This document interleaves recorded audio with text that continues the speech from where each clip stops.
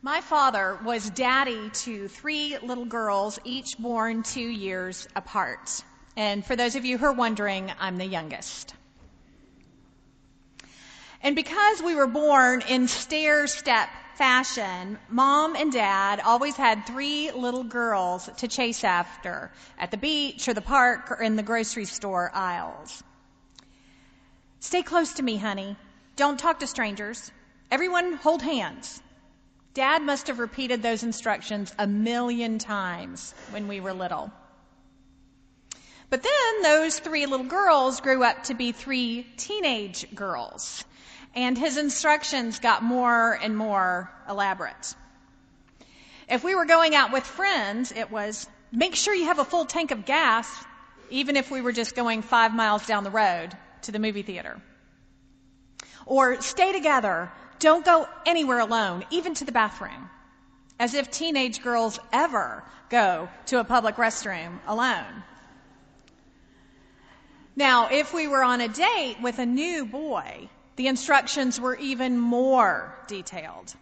Back in the days before cell phones and just when public payphones went from a dime to a quarter, anybody remember that? Okay. The instructions were, okay, sweetie, make sure you have a quarter hidden somewhere on you. Just in case you lose your purse, you could still call us. And then, as he shook the hand of the young man we were going out with and looked him straight in the eye and said, drive safe, you've got precious cargo. Then he'd hug one of us and he'd whisper in our ear, honey, if you feel uncomfortable at all, even for a minute, don't hesitate to call us. We'll come get you anytime, anywhere. As positive and funny and fun-loving as my dad was, he loved his girls, and he wanted us to be prepared going out into the world. In today's passage, Jesus is giving a set of instructions to the 12 disciples as they get sent out into the world in his name. As Eric explored in last week's sermon, back in chapter 9, Jesus is looking out at the crowds and crowds of people who are following him. And he's suddenly just overwhelmed with compassion. And he says he saw the people harassed and helpless like a sheep without a shepherd. And knowing that the work to do with all of those crowds of people was far more than he could do in his time on earth, he commissions the 12 disciples and he empowers them to go out in his name, giving them, as chapter 10, verse 1 tells us, authority over unclean spirits to cast them out and to cure every disease and illness. But Jesus is careful to send them out prepared, with not a strict itinerary, which I'm sure some of them would have appreciated, or with talking points. But instead, he gives them a clear and loving warning that being sent out in his name is not going to be a cakewalk. Yes, they're going to have authority in his name to do amazing things. Cure the sick, raise the dead, cleanse the lepers, cast out demons, verse 8 tells us. They're going out to change the world for the kingdom of God, for the good of all people. And they need to go out prepared. This is going to be hard, Jesus tells them. The world doesn't necessarily want to be changed, even when it needs to be changed, even when it must be changed. Even when you're working on changing it for its own good to keep it from destroying itself, still, the world will resist that change. And that resistance will be strong and swift, cunning and cutting. Jesus doesn't mince words. I'm sending you out like sheep among wolves. So be wise as serpents and innocent as doves. Beware of them, for they will hand you over to the councils, and they will flog you in their synagogues, and you will be dragged before governors and kings because of me. It's not going to be easy, he tells them, but I'll be with you. And I'll give you the words to speak when you're dragged in front of the authorities, in front of those who have turned on you, who've turned you in, who are persecuting you. And then at the beginning of today's passage that Phil and I just read, Jesus reminds the disciples that the powers in the world have called him Beelzebul, which is another word for Satan, and literally translated it means Lord of the Flies. These powers that have called him Beelzebul, they don't want to give up their power. They like it right where it is, in their hot little hands. And so they react with bullying, as the message puts it, with rejection, with pressure to sit down and shut up and stop rocking the boat. And if they treat Jesus, the teacher, like that, just imagine how they're going to treat his followers. Be prepared, he tells them. So in a real sense, coming up against hardship in the world is actually a good thing. It means that the disciples are becoming more like Jesus. They're becoming enough of a threat to the powers that be to draw attention. Yet, like Jesus, they're called not to retaliate against the bullying and rejection by fighting fire with fire, but by speaking the truth in love and then moving on. To go speak the truth in love to others who will hear it. Jesus tells them in verse 14, not everyone's going to hear it. If anyone will not welcome you or listen to your words, shake off the dust from your feet as you leave that town. In other words, do what you can and move on. Their response is not your responsibility. You've done your responsibility by speaking out the truth in love, in my name. Where fear and control have dominated, you have brought love. You have offered a fresh new start to those who are stuck and imprisoned. And if those who are stuck and imprisoned don't want to be freed, move on. Jesus urges his followers not to be afraid of those who persecute or threaten them or bully them, who would try to hold back the kingdom of God at work. And he explains to them that everything that those powers of resistance are doing will eventually be brought out into the light. He explains in verses 26 and 27 that truth is going to come out, both the truth of the powers in the world and the truth of who the disciples are. All of Jesus' disciples are in him. Nothing they can do to you can truly destroy you, Jesus reminds them, because you belong to me, body and soul. And even if they destroy your body, you are still mine. So yes, life is hard. Jesus is saying, there will be powerful resistance when you follow me in a world that doesn't know what it needs. You'll do the right thing, and then you'll find yourself getting in trouble for it. You'll offer love and forgiveness and find yourself being criticized for being weak. You'll speak up for the least of these, and those in power will say, you're just wasting your time because the people you feed today are going to be hungry tomorrow. And then in a few more verses, Jesus explains that following him won't just sometimes lead to trouble from the outside, but it might even lead to dissension within our own families.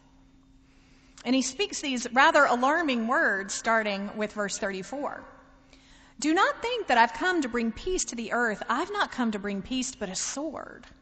For I've come to set a man against his father, and a daughter against her mother, and daughter-in-law against mother-in-law, and one's foes will be members of one's own household. Whoever loves father or mother more than me is not worthy of me, and whoever loves son or daughter more than me isn't worthy of me. And whoever doesn't take up the cross and follow me is not worthy of me. Those who find their life will lose it, and those who lose their life for my sake will find it. Well, us good church-going folk, whenever we hear Jesus say things like this, we probably want to say, wait, what?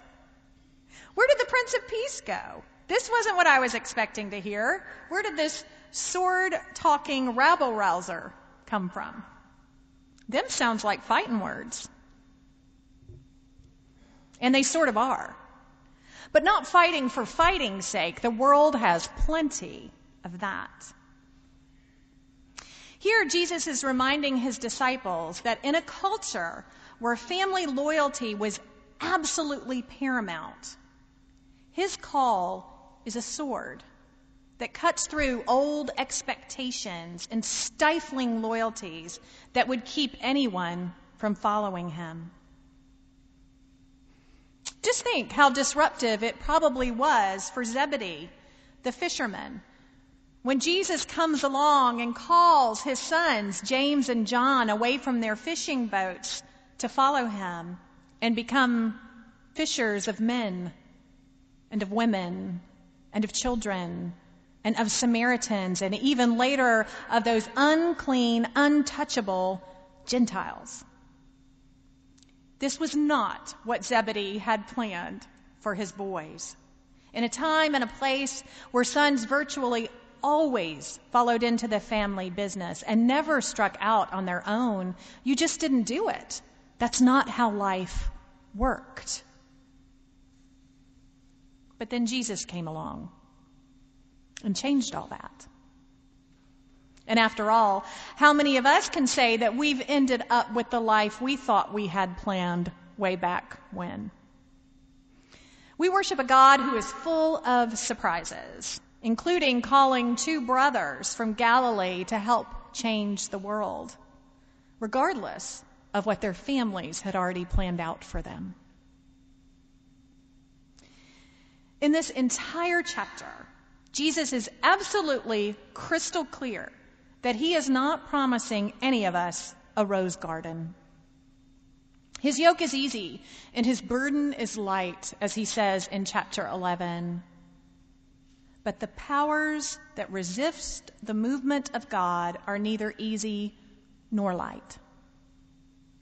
Those powers may show up in bullying, as the Message puts it, in baseless criticism that comes from the outside. Or it can even show up in manipulation and expectations from within our own families. Jesus is brutally honest with us here. He trusts us enough not to pull his punches. The theme, life is hard, echoes over and over again in this passage.